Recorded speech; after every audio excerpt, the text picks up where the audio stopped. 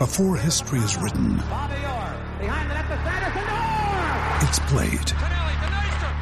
Before it's frozen in time, it's fought one shift at a time. Before it's etched in silver, it's carved in ice. What happens next will last forever. The Stanley Cup Final on ABC and ESPN Plus begins Saturday. Another day is here, and you're ready for it. What to wear? Check. Breakfast, lunch, and dinner? Check. Planning for what's next and how to save for it? That's where Bank of America can help. For your financial to-dos, Bank of America has experts ready to help get you closer to your goals. Get started at one of our local financial centers or 24/7 in our mobile banking app. Find a location near you at bankofamerica.com/talktous. What would you like the power to do? Mobile banking requires downloading the app and is only available for select devices. Message and data rates may apply. Bank of America N.A., member FDIC.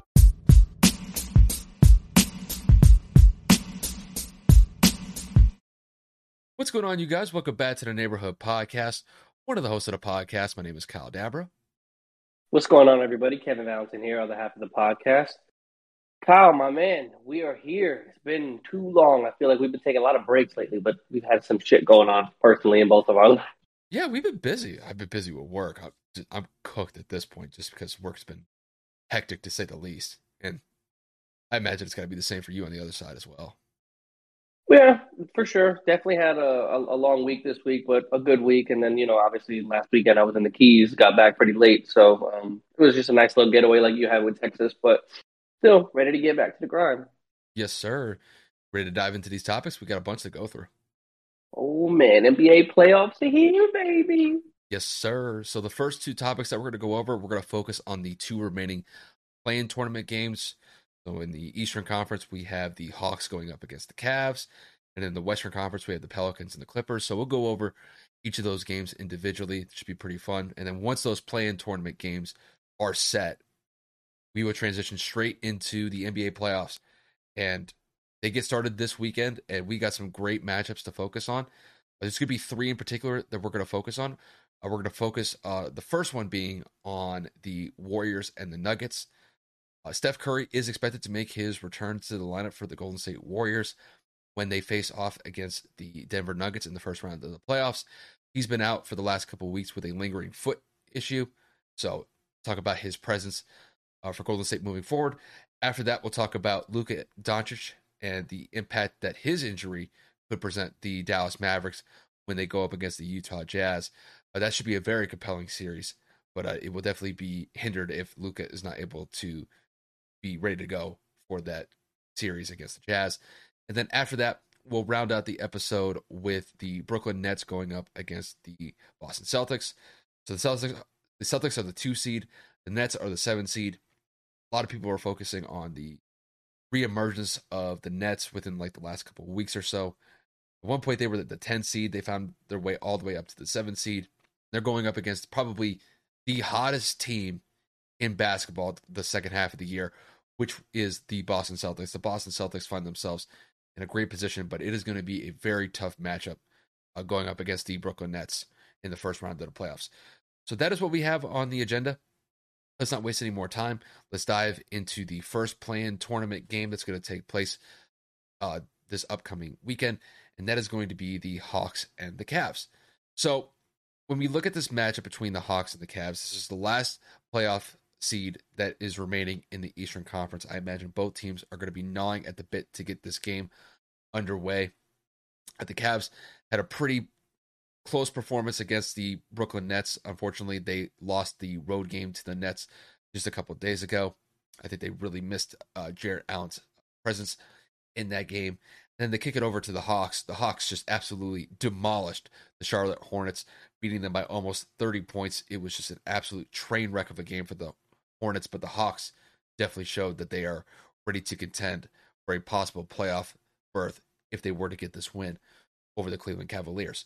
Now, Kevin, to kick this one to you, with the Hawks going up against the Cavs to get the last seed in the Eastern Conference, who do you have winning and why? So I'm just going to be clear-cut, concise here. I got Atlanta for the sheer fact of Cleveland has not been the same since the All-Star break. Jared Allen has been the anchor of that team, whether on the defensive side, whether a spark in catching oops and putting people on posters, blocking shots, whatever it is that he has provided to this team. I'm looking at this and I'm saying, well, he hasn't been there in a little bit over a month. The Cavaliers have lost, I believe, 9 or 10 out of their last 12 games in the last couple of months.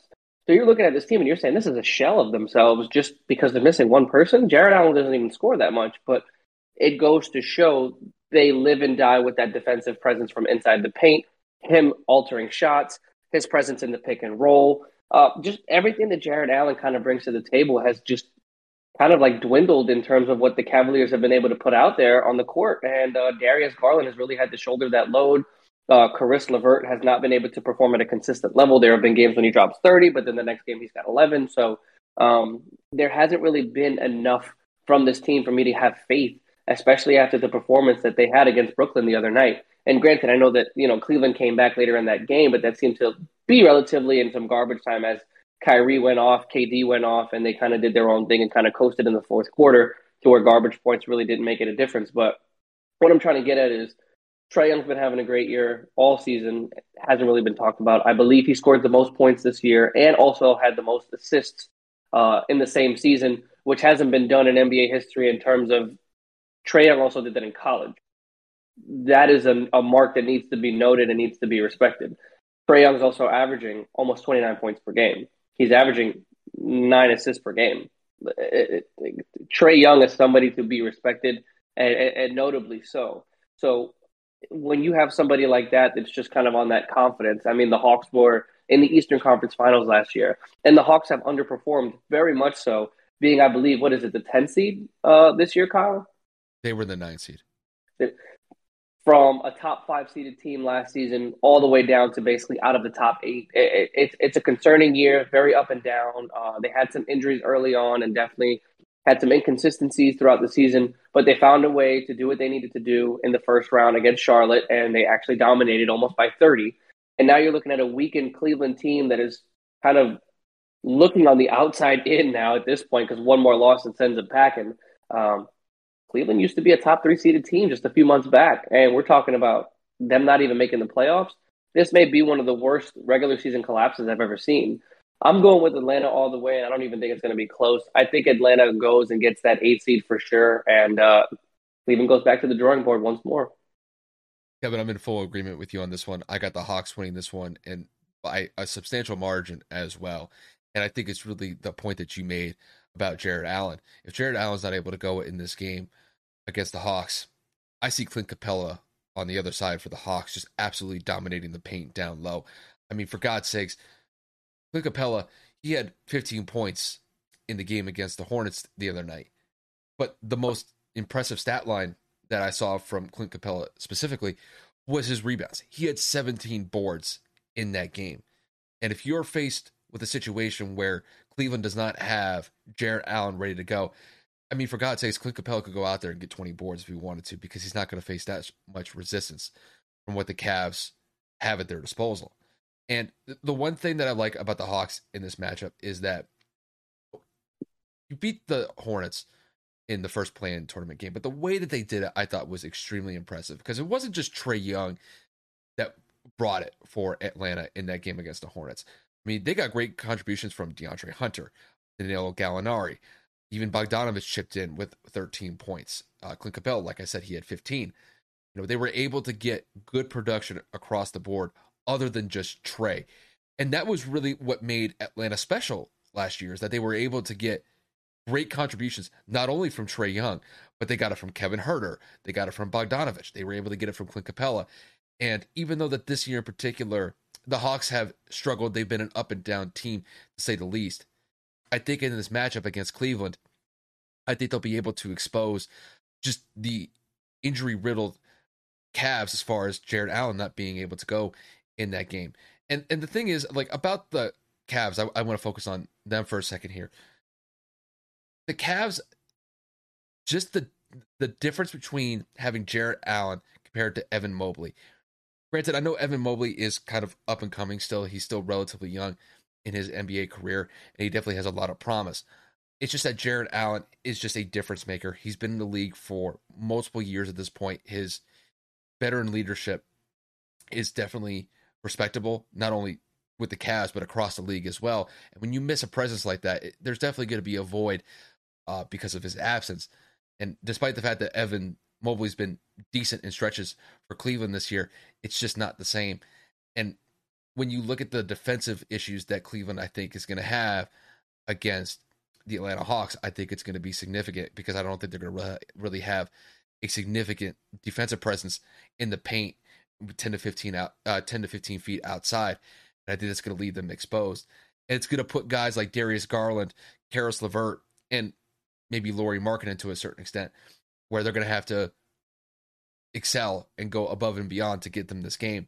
Maybe even Kevin Love has to step up and play better because Kevin Love only had 14 points in that game against the Nets the other night. So they're definitely going to need more production across the board from essentially everybody outside of Darius Garland, because Garland was really the one that shouldered the weight of that game against the Nets. So, I mean, overall, when I look at this game in totality, I picked the Hawks in this one. I could potentially see them winning this game by 10 or 15 points, just because I think that their offensive firepower is going to be too much for Cleveland to handle. Had Jared Allen been in this game, I would probably side with Cleveland by a smidge, but with him not going to be in this game, I think the Hawks win this one in convincing fashion, and they get the last seed in the Eastern Conference. That's just how I see it. It's going to be, I can't even lie, unless Garland comes out and I mean absolutely takes over a game, in which we've seen in certain stretches this year for Cleveland to where he dominates and goes for 30 and 10 or more.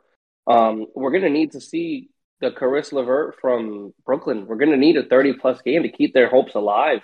And even at that, Kevin Love, can you give me 15 and 10? I mean, who else is on this roster? Evan Mobley, can you give me 10 to 15 points with maybe 4 or 5 assists and maybe 5, 6 rebounds? Can this roster really surprise the world and show everybody that this wasn't a fluke? Again, I mentioned earlier, this team was competing for a top 3 seed. Just what, January, February, and we're talking about they were competing for a 2 seed. It was a 2 seed that they were competing for. And we're talking about them absolutely having the biggest collapse in the Eastern Conference this year. And I get it, injuries are a big part of it, but for you guys not to be able to even kind of keep a top 8 seed to just fall out within the play-in tournament, it's beyond me. But neither here nor there. We got a whole nother game to cover. I don't want to kind of dwell on it at all. All I'm going to say is that Karis LeVert, he's got to step up. The guy played 40 minutes last game against the Nets and scored 12 points. Like, I know Karis has a lot more to offer than that, and I imagine that he's probably not too pleased with his performance against the Nets, but they're going to need all hands on deck because I think Karis needs to play better. Markkanen needs to play better. They need Kevin Love to play better, and they don't have Colin Sexton in as well because Colin Sexton is out. So that's just Cleveland's just dealing with too many injuries at this point, and I think that the Hawks are going to roll. But we'll just see how that game plays out. Now, with that said, we will transition into our second play-in tournament of discussion, and that is going to be the Pelicans going up against the Clippers. Now, in this game specifically, we're going to focus on the 2 primary players from each team, and that is CJ McCollum with the Pelicans and Paul George for the Clippers. Now, when we look at this matchup of CJ McCollum and Paul George, these are clearly the best players on their respective teams. CJ McCollum had a pretty solid game in the first playing game just a couple of nights ago, dropped over 30 points, led them over the San Antonio Spurs to get them that win. And then we got the Clippers, you got Paul George. Paul George has really had to take the leadership role with this team in regards to the Clippers this year because Kawhi Leonard is still recovering from an ACL injury that he suffered last year. And this will be a very interesting matchup when these 2 teams go at it and these 2 specific players go at it in this matchup versus with the Pelicans going up against the Clippers. Now, Kevin, to kick this one to you, with the matchup of CJ McCollum going up against Paul George, who do you favor and who do you think is going to come out on top when it's all said and done? I'm going with the underdog, man. The Clippers have not been able to show me on a consistent basis that without Kawhi Leonard, they can remain relevant. I know that Paul George was hurt for a great portion of the year. I know for a fact that they have changed rotations in terms of starting lineup quite a bit this year as well. I know that Reggie Jackson has been a consistent spark in that starting lineup. And I know that, obviously, Zubac has been a big presence in the paint. But from what I saw the other night and how they mentally just completely fell apart against Minnesota, the Pat Beverly was just in everybody's head the other night. I mean, like they were unable to stop anything for the most part in terms on a defensive side. And then you go and you look at the Pelicans game the other night. CJ McCollum got the shots everywhere against the Spurs. CJ McCollum absolutely torched them for 32 points. CJ just he wanted it more. You saw that he was getting off on that. He wanted the spotlight on him. He wanted to take the big shots. He wanted to be the guy on a team because obviously he's always played second fiddle to Dame. And I know that Brandon Ingram is probably the star of this team just strictly because Brandon Ingram is just that guy. Brandon Ingram has always been that guy since he left LA because he can give you 25 to 30 on any given night because of his ability to shoot the basketball and finish at the rim. But you go and you put Brandon Ingram and CJ McCollum in a pick and roll situation to where it's a pick and pop or a pick and roll to literally, kick out to somebody in the corner. I like New Orleans. I think that New Orleans actually has the opportunity to sit here and take advantage of a beat up Clippers team, a Clippers team that's kind of down in the dumps after a collapse that they had against Minnesota. And I think that CJ McCollum genuinely, from the bottom of my heart, I don't know what it is. I don't know if it's because he got traded mid-season and he went to a pretty shitty team. And now you're looking at him and you're saying, wow, hold on a second. This guy is actually playing as hard as he possibly can to make an impact on a team that was a playing team pretty much all season. And if I'm not mistaken, I believe that New Orleans was either 11th or 12th all season long, and they kind of like ended the season with a good stretch to where they're now playing in the play-in tournament and are fighting for an 8 seed. So, I'm definitely going to go with CJ McCollum, and I'm going to go with the Pelicans, man. I'm going with the upset. Yeah, and I'm going to be on the opposite side on this one. I'm going to go with Paul George, simply just because, man, despite the fact that the Clippers lost to the Timberwolves the other night, it wasn't because of Paul George. Paul George was great as far as I'm concerned. Dropped 34 points, had 7 rebounds, 5 assists. I mean, look, he's the number one guy because Kawhi's not in the lineup because of his ACL injury. But Paul George went out there and played to the best of his abilities. Granted, they came up short, but he was a stud as far as I'm concerned. And I think going into this matchup against the Pelicans, I think the one thing that the Clippers can kind of use to their advantage in this one is that when you look at this roster, Kevin, I think you could pretty much agree with me on this one. The Clippers roster is a little bit older. Not as old as what the Lakers have. That's a completely separate discussion. But I like the fact that you got some decent veteran players that the Clippers have in this roster. I mean, outside of Paul George, you got Reggie Jackson, who's been phenomenal in stretches, not just this year specifically, but really the last couple of years. He's really taken his game to another level since he originally started with the Thunder when he first got into the NBA. I like the fact that Marcus Morris comes in, plays 30 minutes, and he can give you 15 to 20 points here and there. I like the fact that Norman Powell and Robert Covington can get on the board and provide a good spark here and there. It didn't work out against the Timberwolves the other night. I think in this matchup, I think they're going to learn from their mistakes. I think they're looking at that fourth quarter specifically. They just fell apart. They couldn't knock down shots, and the T-Wolves just got hot. And that was really the difference maker in that game because the Clippers got outscored in the fourth quarter 31-20. And I imagine with veteran leaders like this, with Paul George, Reggie Jackson, Marcus Morris, they are not going to let that happen against a younger, inexperienced team with the New Orleans Pelicans. I like the fact that the Pelicans, despite the fact that they've been a team that's kind of been on the outside looking in as far as being a competitor in the Western Conference, but that didn't stop them from absolutely playing lights out against the San Antonio Spurs the other night to put them in this position. So I like what the Pelicans have done up to this point, just getting here and providing a good show against the Spurs the other night. I just don't think it's going to be enough. I think that CJ could probably drop another 30 points against the Clippers just because I think CJ is going to get some open looks and I think he's going to be able to knock them down. But I do think that Paul George is going to go for 35 points, maybe even 36 or 37 when it's all said and done. And I think just that presence alone is going to get the Clippers an edge over the Pelicans. This is going to be a very competitive game. I'm not saying like one team is going to blow out the other or vice versa. This is going to be a very close game. I think it's going to be like a 5-point game when it's all said and done. But I'm giving the edge to Paul George and the Clippers in this one, and the Clippers would get the last seed in the Western Conference. That's just how I see it. Listen, Paul's got a lot to prove for me. Obviously, with him missing so much time and obviously kind of being that second fiddle behind Kawhi for the last 2 or 3 seasons, he's got to show me that he's willing to take over this game, and he's got to show me that he is going to be able to lead this team despite, his running mate being out of commission. I definitely want to see that Paul George in Indiana, that Paul George of OKC, where he just completely says, "Give me the rock. I'm doing what I got to do." And we saw glimpses of it last year to where he was actually shaking that pandemic P narrative to where he was able to lead them into the Western Conference Finals and actually do what he needed to do. But there were shades and times to where he turned the ball over at the most inconvenient times. He missed some clutch free throws, bad shot selection. I mean, you name it. Just the stat sheet was there of 30-plus points, 10-plus rebounds, 5 or more assists.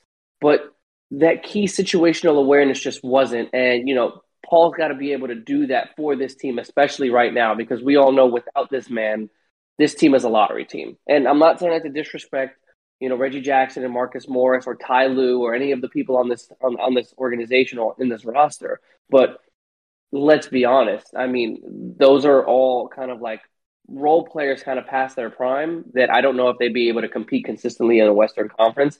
And I know that Except for Reggie.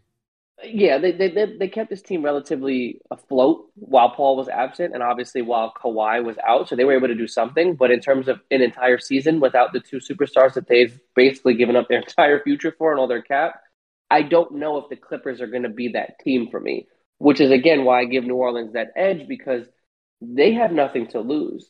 If LA fails to even make the playoffs, this is another wasted year of their prime. This is another reason why they're going to say Paul George wasn't able to carry a team despite Kawhi being gone. And there's going to be a bunch of different narratives. Are they going to blow it up? Are they going to try to get pieces for different players? There's a lot of pressure for LA right now. It's immensely high to win this game. Oh, I mean, 100%. And it's like you said, I think there's a lot of pressure on the Clippers to get this win over the Pelicans. Because when you look at the Pelicans, I mean, they're a relatively young team by and large. I mean, CJ's kind of the vet. CJ's a vet. Jonas Valanciunas, he's a vet. But I mean, once you really start going down this roster, I mean, a lot of these guys are in their early or mid 20s. You got a couple of guys that may be in their late 20s, but the Pelicans have a lot of youth to work with, and maybe they can use that to their advantage against the Clippers. And the Clippers are an older roster compared to what the Pelicans have.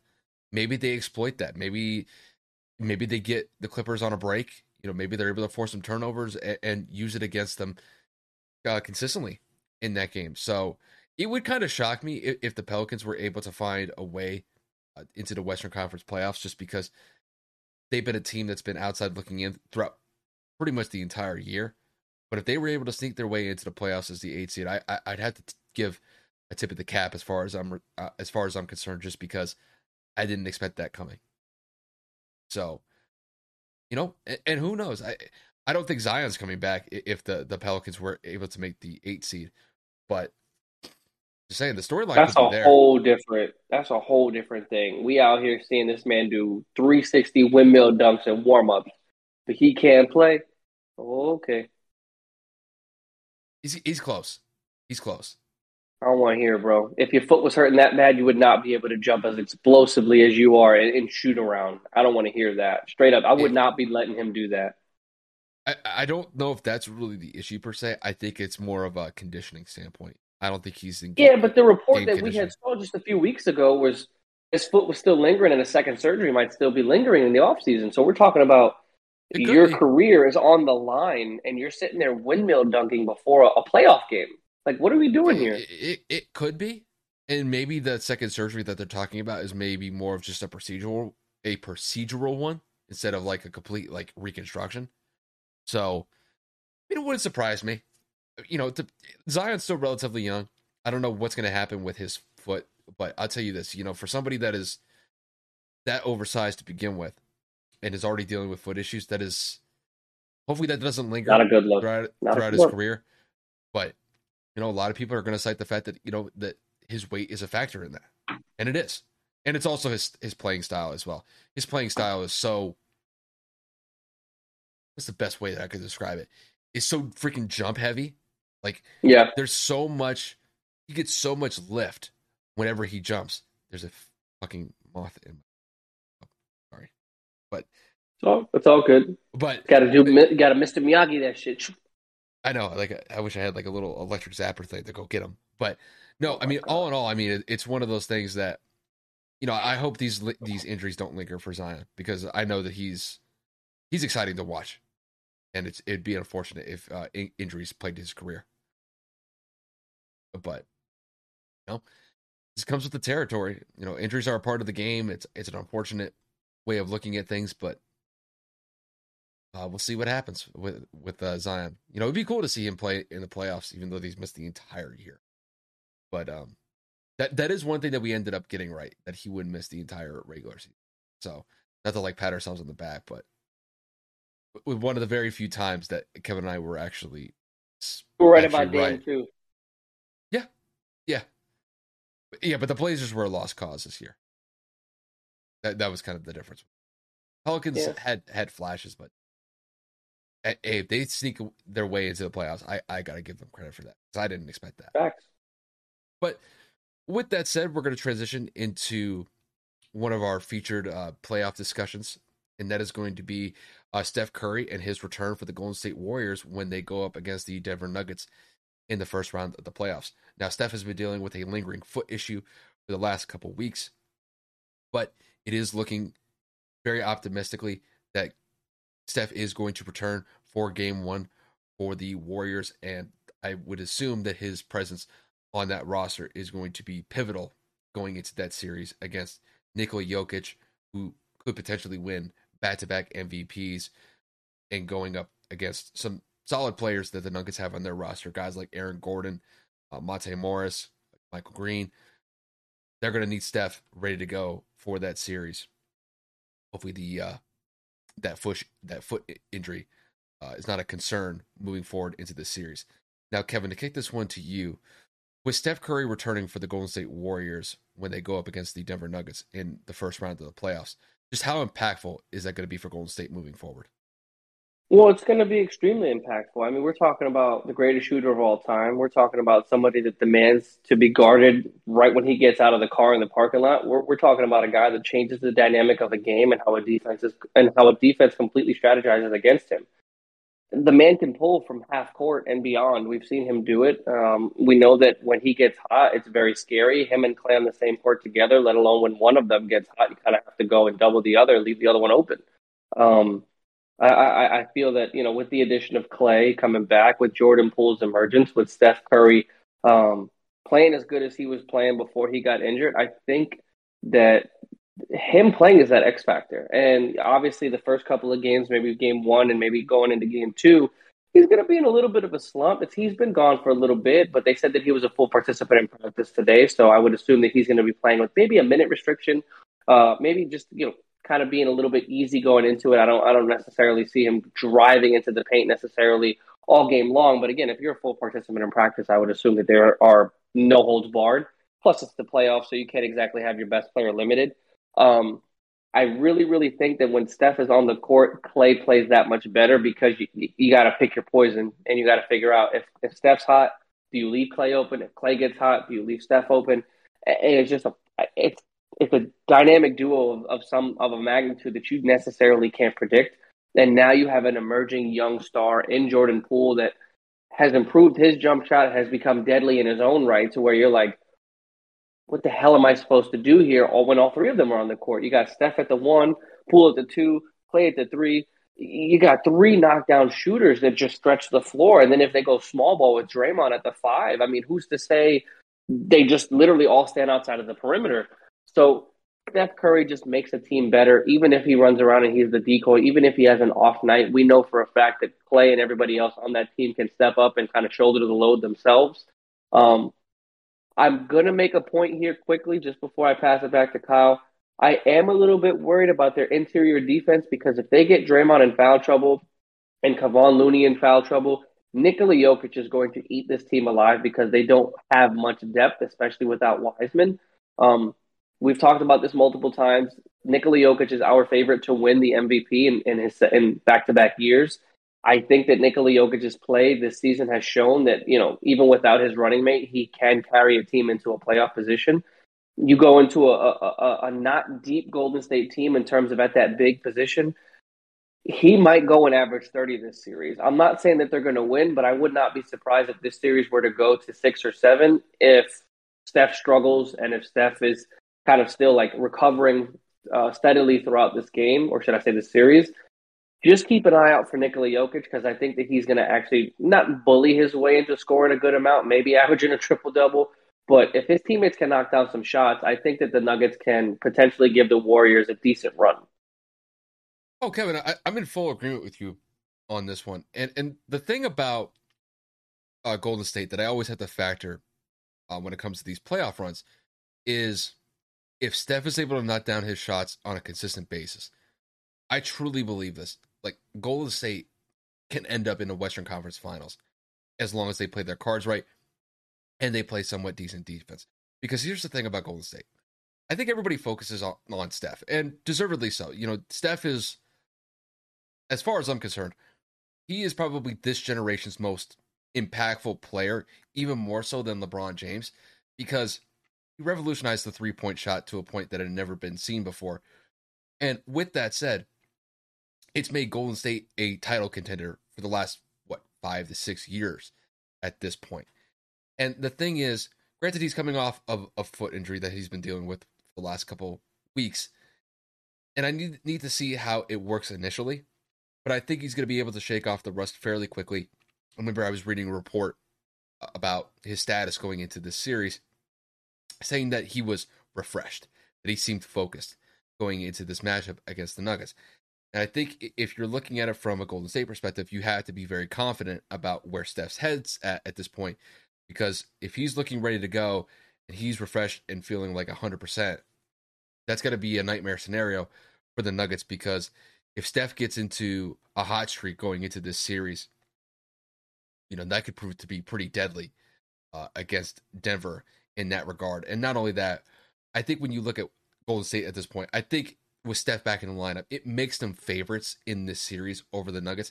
I'm not going to say overwhelming favorites, like they're going to sweep them in 4 games and Golden State's just going to waltz into the second round of the playoffs. I don't see it like that. But what I do see is that Steph's going to provide an element for this team that's been missing the last couple of weeks to go alongside with Klay Thompson. Klay Thompson finished the year extremely well. I remember against the Pelicans in the last game of the year, he dropped 41 points in 31 minutes. And then if they're able to get decent contributions from Jordan Poole is really kind of that one guy to kind of look at from Golden State. He's really kind of that younger piece that Golden State has at their disposal, who could really play lights out and could put up 25, 30 points if he's knocking down his shots. He's going to be interesting to see in this series. And then the biggest thing, I think, defensively that Golden State's going to have to focus on is Kevon Looney against Nikola Jokic. Jokic is potentially getting back-to-back MVPs, and Jokic is probably going to go out there and average at least 25 points, if not 30 points consistently, probably averaging close to 10 to 15 rebounds a game and probably 8 assists a game when these two teams go at it in this series. That's definitely a weak point for Golden State. There's no doubt about that. It's just that I think with Steph coming back into the fold, I think it just raises the entire confidence of the team. And I think it's enough to propel them against the Nuggets in this series. The way that I see this series going, I have a basic idea that I think it's going to end in 6 games, just because I think Jokic is going to be able to get some games for Denver, just because the guy has been playing absolutely phenomenal this year. Following what he did last year when he won an MVP, could very well win it again this year. I can't slight on that in any way, shape, or form. I think he's going to go out there and be dominant in multiple games this series. But I just don't think that the Nuggets have enough firepower to offset what Golden State presents with Steph, Clay, Jordan Poole, and potentially guys like Jonathan Kuminga and even Draymond here and there. So all in all, I think this is going to be a great series. But Steph is really the difference maker, and him coming back into the fold, I think, is a difference maker. That's just how I see it.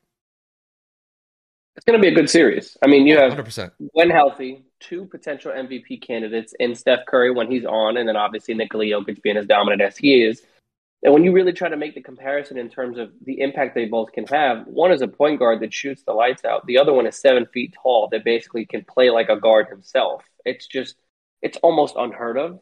It actually is unheard of, at least in my opinion. Yeah. And I think that the two of them going at it, I know that last year Denver had the run that they did, and they fell short and got embarrassed by Phoenix. I think that this year they don't expect much, especially because they're missing a lot of characters on this team, especially with Michael Porter Jr. and obviously Jamal Murray missing the entire year.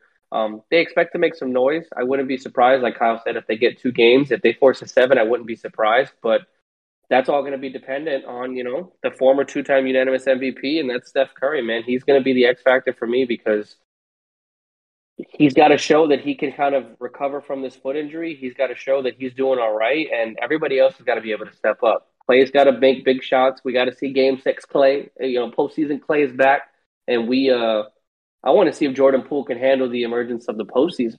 Can he handle the pressure? I think if they had James Wiseman in this situation, I think that I would kind of be leaning to the fact or the possibility that Golden State could win this series in 5 games. Just because I would agree. they'd be a fully loaded roster at that point. It's another body. Yeah, and the thing is, for somebody like that to go up against Jokic, I think that's a challenge that I think Wiseman would be looking forward to. Now, granted, I don't know if he's gonna, lock down Jokic. It's difficult to do that because really nobody's provided an answer in slowing down Jokic really this season, last season, and years on end at this point. But I think that's one presence that they're going to miss in this playoff series because they definitely need the interior defense help, especially with somebody like Jokic. And the thing is, with Jokic, it's like you said, like the way that he's able to facilitate as a center, it's almost unheard of the way that he does it. And I wouldn't be surprised, like you said, if he goes and averages a triple-double in this series against the Warriors. Because, I mean, even if Golden State improves their interior defense to slow him down from just getting to the lane and getting to the hoop, I mean, he could kick it out and get assists that way. He could get his teammates involved. And I wouldn't be surprised if there are multiple games where he gets at least 7, 8, even double-digit assists to go along with whatever he's scoring offensively and getting rebounds defensively. So, all in all, I think this is going to be a great series. This is going to be a fun series for me. I know there's a lot of series that are going to be very interesting in the first round of the playoffs, but I think this is one that is going to be definitely fun to watch from beginning to end. Oh, for sure. Now, to transition into our next series, that is going to be the Dallas Mavericks going up against the Utah Jazz. And we're going to focus specifically on Luka Doncic, who is dealing with a strained calf muscle that he suffered at the end of the regular season. Now, Kevin is the Dallas Maverick fan, and we've seen Luka Doncic be a huge spark for the Mavericks this year. They had a great second half to their season, and Luka was in the MVP discussion when we got to the end of the regular season after really putting up one of his best years in the NBA at this point in his relatively short NBA career. But at this point, it looks like Luka is going to miss game 1 of that first round playoff series against the Jazz, and it could be potentially significant if he misses any more games after that. Now, Kevin, to kick this one to you, with Luka Doncic missing game 1 of the series where they go up against the Jazz, just how pivotal do you think it is going to be for Dallas to find a way to have a decent shot to beat the Jazz with potentially Luka being out? To me, it's probably the biggest piece. He's the best player on our team, one of the best players in the entire NBA. You have somebody on that roster being an MVP candidate for the majority of the year, and then they just aren't available. It's detrimental to a team like ours. He's our best facilitator, one of our best playmakers, has improved on the defensive end, one of our best clutch performers. I mean, you name it. Just Luka leads almost every single statistical category for the Mavericks this season, and you just kind of look at it like, well, how are we supposed to replicate that? How are we supposed to, replace that in any way? And you just have to look at it and say, you know what? Nico Harrison, the GM of the Mavericks, made a decision to trade Kristaps Porzingis, and he had enough faith to say Spencer Dinwiddie can carry this team. He had enough faith in Jalen Brunson to, lead this team when Luka was off the floor. We've had what's the word I'm looking for? We've had the better performance of recent years from Dorian Finney-Smith to be able to knock down good shots. Reggie Bullock has been playing absolutely incredible in the second half of the season. So, I mean, we have playmakers. We have people that can shoot. We have people that can score. It's just a matter of can they do it at a consistent clip like Luka Doncic did. I am worried about the calf strain. I'm not going to lie. Kevin Durant's calf strain a couple years back has me petrified of just hearing that terminology because we all know what happened with KD. And I don't want Luka to risk his career for the postseason, man. I'm not saying that we're not going to win or that we don't have the potential to do some damage in the playoffs, but when you talk about a calf strain at this level, this late in the year, I don't want anything to be forced to where something like what happened to KD ends up happening to Luka. I am going to hold Jason Kidd accountable for the situation that Luka is currently in my professional opinion and my personal opinion as well as a fan. I didn't think it was necessary to play him in that final game. Granted, I know it was for seeding purposes to try to compete for the third seed in the Western Conference playoffs, but third versus fourth, it's not like, you were to jump 2 or 3 spots. It's not like it would have gave you the home court advantage for the full season. We already had a solidified we weren't going to be lower than a fourth. We had home court no matter what happened in the first round of the playoffs. I thought that him staying in the game as long as he did was unnecessary. I thought that him playing in the game was unnecessary. Luka now pays the consequence with this calf strain. So in terms of overall how it's going to affect the team, I think it's going to be incredible. I think it's going to be big. I think his presence is going to be missed immediately just because of everything he provides this team from a scoring and leadership standpoint. And I am a little bit nervous as to how it's going to affect our depth because people are going to have to get a little bit more burn than they've been getting all season. Trey Burke's going to play a little bit more. Frank Ntilikina is going to play a little bit more. Jalen Brunson's going to have a lot of pressure on him, and as well as Spencer Dinwiddie. So we're just going to have to see how this team combats the adversity, and we're going to have to see if Luka ends up missing more than just one game. And if he does, I would say that Dallas needs to panic because those first 2 games at home, if we end up falling to 1 or 2 of them, Utah's going back, and Luka's going to be probably limited with that injury. And I know that Luka's been injured in the playoffs before, but when you're talking about a calf as opposed to an ankle, there's a lot more ligament damage I feel like that could end up contributing to lingering injuries down the path of the playoffs if we were to make it out.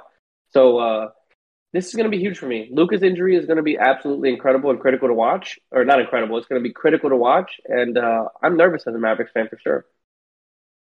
Well, Kevin, I mean, I'm in agreement with you about the panic factor when it comes to the Mavericks at this point, simply just because, the Mavericks have been a really consistent team from beginning to end this season, but it's largely been predicated on the success of Luka Doncic. Granted, I think adding Spencer Dinwiddie has been a valuable add so far, and he's proved to be a very solid piece for Dallas after making that trade with Kristaps Porzingis going to the Wizards. And the way that I see it is that Spencer Dinwiddie is going to have to kind of take the leadership role here for the Mavericks until Luka comes back. Because the one thing that I like about Spencer is that, Spencer has gone through his own injury issues in the past, but he's never let that deter him from the spotlight. And I think this year in particular, when he got to the Mavericks, granted, I know Kevin initially criticized the trade that sent Spencer Dinwiddie and Davis Bertans to the Mavs, but really Dinwiddie has stepped up and been a valuable piece for this team to go alongside Luka Doncic. And I do think that until Luka Doncic gets back, I do think that Spencer Dinwiddie could handle the pressure of being the focal piece of this team moving forward until Luka gets back from his calf issue. Now, even when Luka gets back from his calf issue, I still think that there are going to be issues with the Mavericks against the Jazz in the series because, Kevin, it's like you said, we don't know whether or not that Luka's going to be fully 100% when he gets back into the court. More than likely, he's probably going to be around 85, maybe 90%. And I wouldn't be surprised if we see Luka deal with some sort of limp when he gets back based on this calf injury that he's dealing with. And Kevin, it's like you said, there's always that fear. Are they going to rush him back just to get him into the playoff series and to get them onto the second round of the playoffs? And we've seen in the past where guys weren't necessarily ready to go, like Kevin Durant, for example, even though that they thought that they were ready, their body said otherwise, and they had to pay the price for it. And it's unfortunate because, in Kevin Durant's case, you snap an Achilles in the NBA Finals, and I mean, that's pretty much it. Not only was the finals over for him at that point, but it pretty much will wipe out most of a season, if not an entire season after that. And hopefully for Luka, Luka's done enough to rehab this calf to where you don't have to worry about potentially tearing an Achilles, because that would just be absolutely dreadful for the Mavericks, not just for this playoff run, but going into next season as well. That would be a nightmare scenario for them moving forward.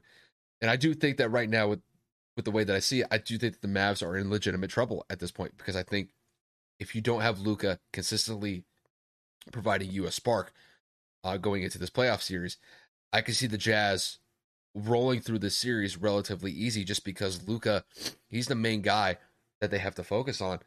And if he's not even in the lineup, that makes the Jazz's job a hell of a lot easier than what they initially anticipated. Granted, they still have to go out and they still have to execute. But when you take Luka away, who's essentially the main force for the Dallas Mavericks, out of the lineup because of this calf issue, the Jazz could look at this as an opportunity. They see blood in the water, and they'll go for broke in those first two road games to possibly go up 2-0 in the series. And then when you go back home for games 3 and 4 at home, that's a dream scenario if you're the Jazz, if you end up in that situation. So the way that I see it, the Jazz are probably in the driver's seat at this current moment in time, just based off of the injury that Luka's dealing with.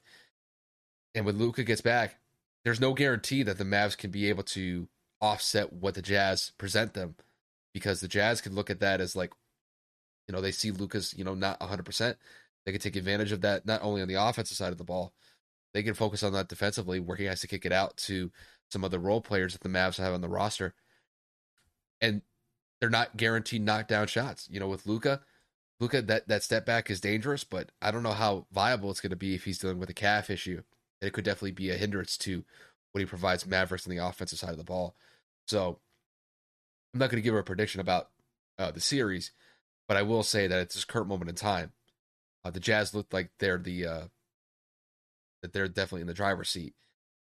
But we have to see what happens with Luka, and it'd be unfortunate to see Luka not be able to play up to his level in this series if this calf injury lingers. That's just how I see it. And I'll make one final point here. My biggest thing is Luka's also one of our best rebounders outside of Dwight Powell, averaging almost 9 rebounds a game. They have two towers out there in Utah, and Rudy Gobert and Hassan Whiteside, two very good rebounding centers.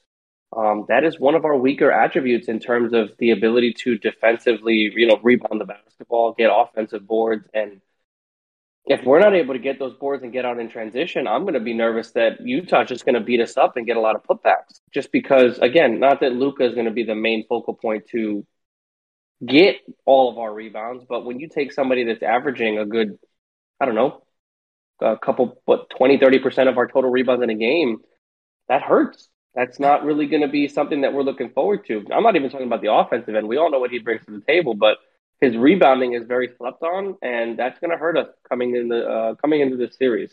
I'm just a little bit worried how we're going to match up going forward.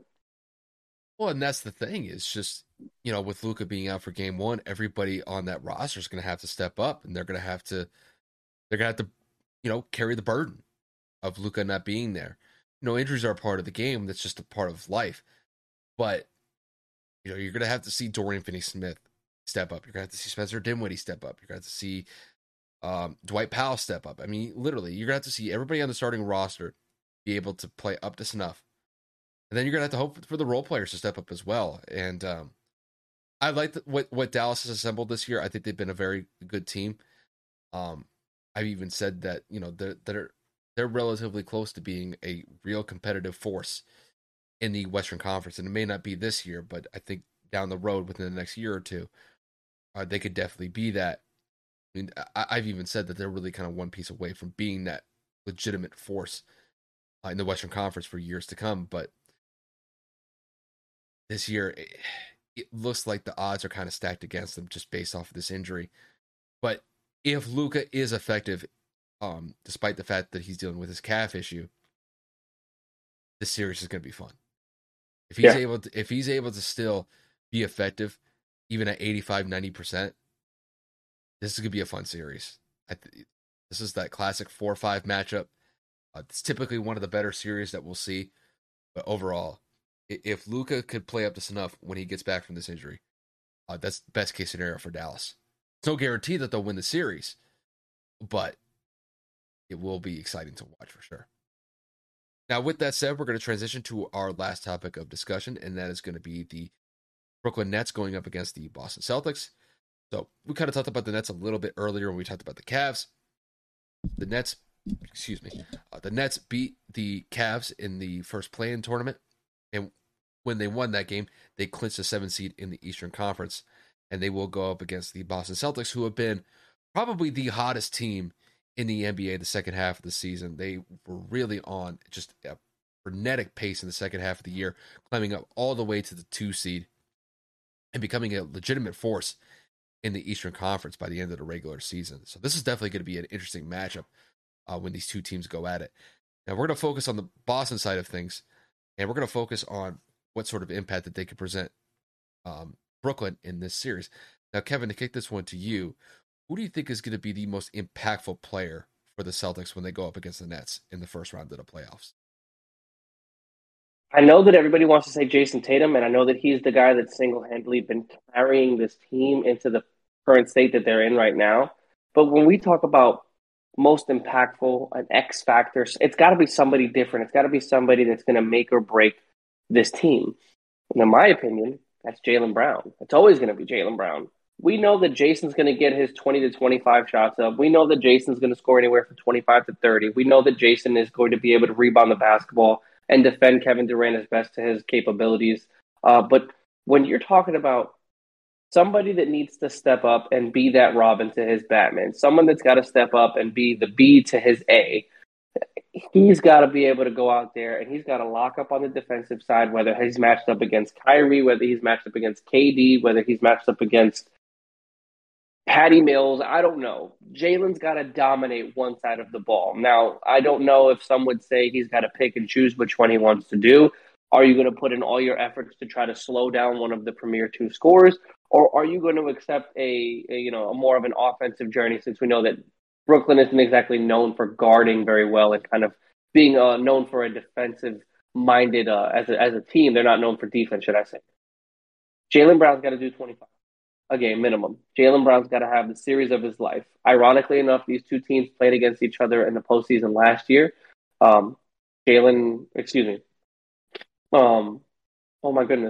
Jason Tatum was able to carry the Celtics to getting a win, and with a 50-point performance at that.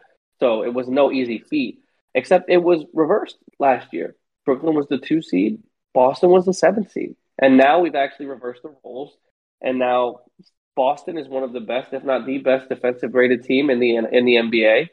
Jason Tatum is having an MVP caliber season.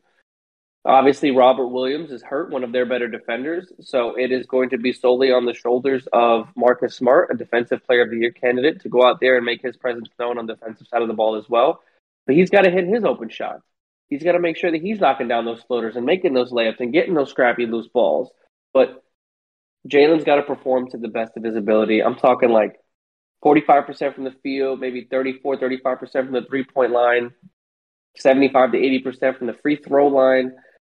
He's gotta help Jason. Jason cannot do this alone. He carried Boston to 1 win last year, and that was without Kyrie Irving playing in that series.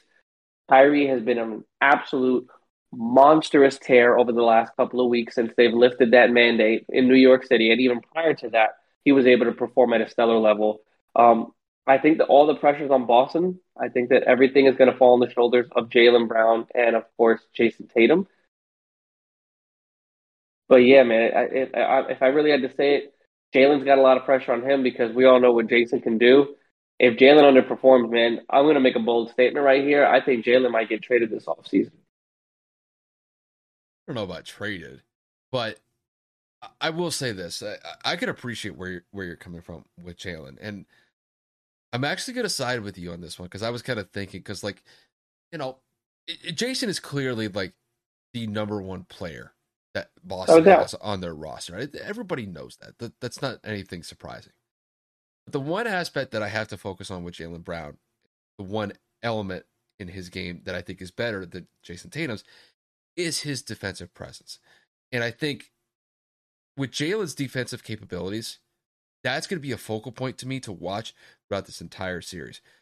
No matter who Jalen Brown is guarded against, or he guards against, he's got to play elite defense. He's got to play incredible defense because you look at Brooklyn. Brooklyn is primarily, like Kevin said, a offensively minded team. They're going to go out there and score at least 110, 115 points if they're able to knock down their shots consistently. The only thing that makes that a difference is whether or not if Boston can play good defense. And Jalen Brown is one of the enforcers that they have on their roster to maybe go alongside like Marcus Smart. Marcus Smart definitely brings that element of grit to that team. But Jalen Brown's defensive capabilities have to be respected.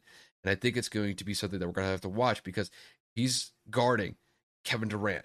If he's guarding Kyrie Irving, or if he's guarding somebody like Bruce Brown, I'm just picking players that he may potentially get matched up against.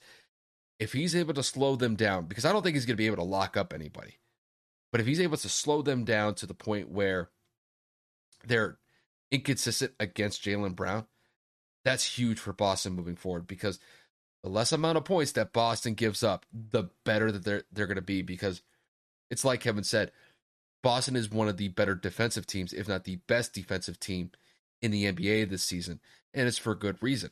There have been games where I've watched Boston where they've played phenomenal defense and they've held teams to under 100 points consistently.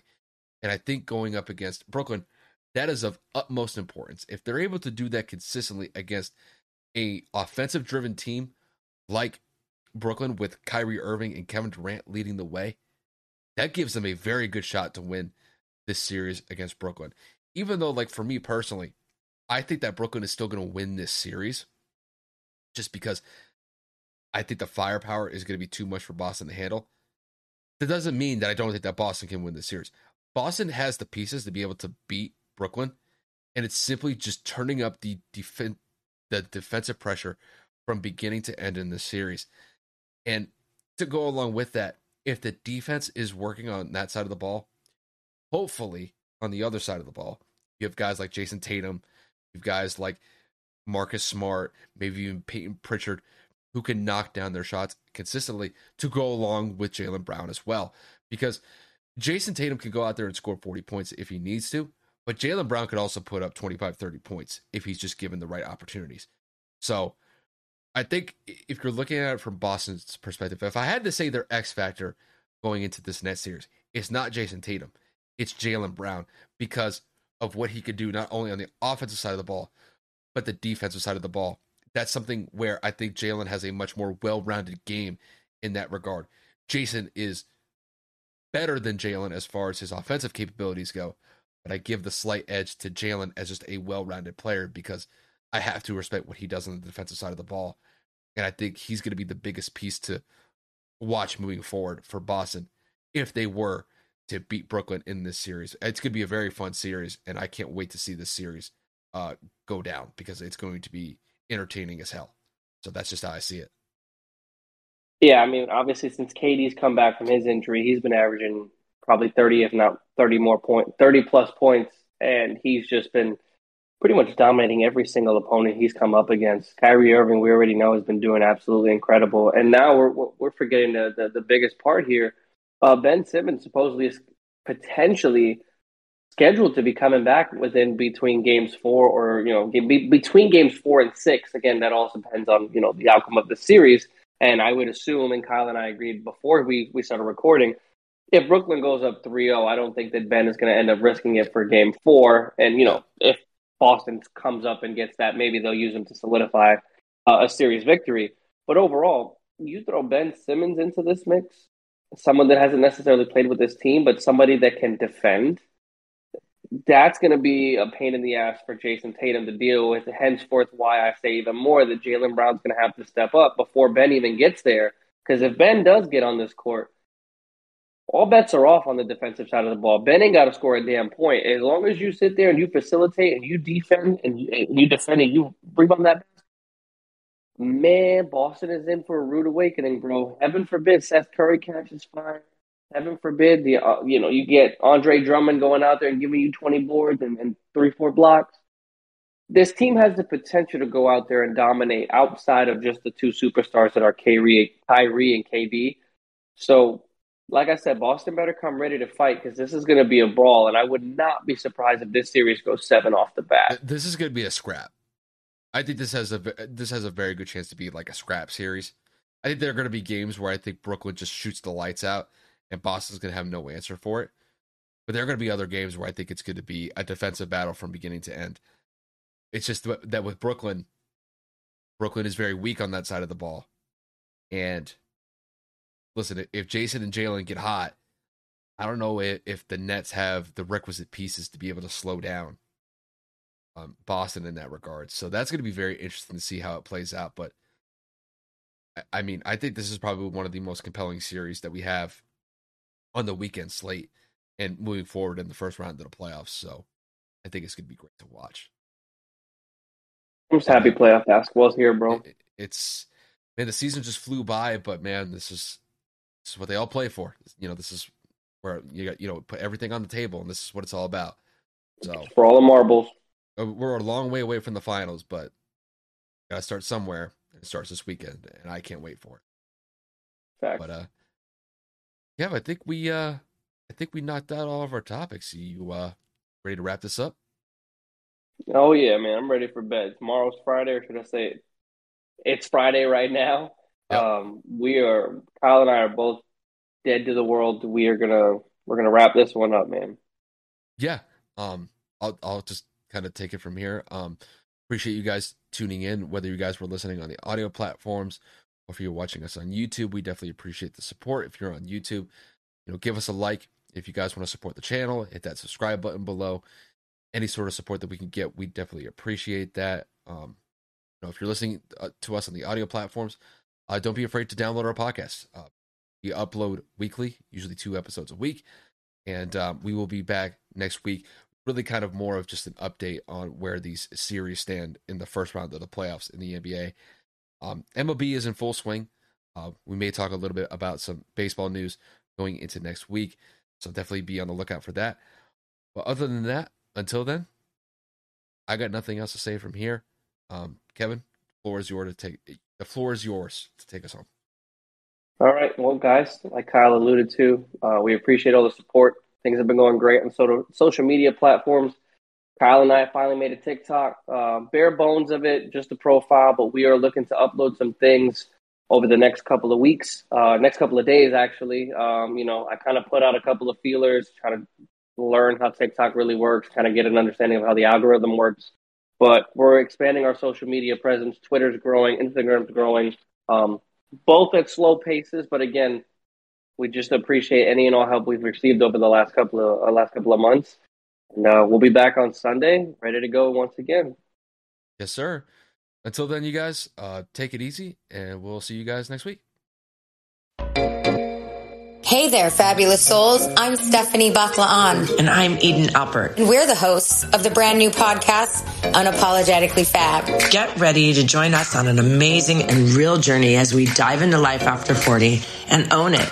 We're all about changing the narrative, leaning into who you are, and living a life by your own design. Join us as we embrace life unapologetically and redefine success. This is Unapologetically Fab, an Electric Cast production.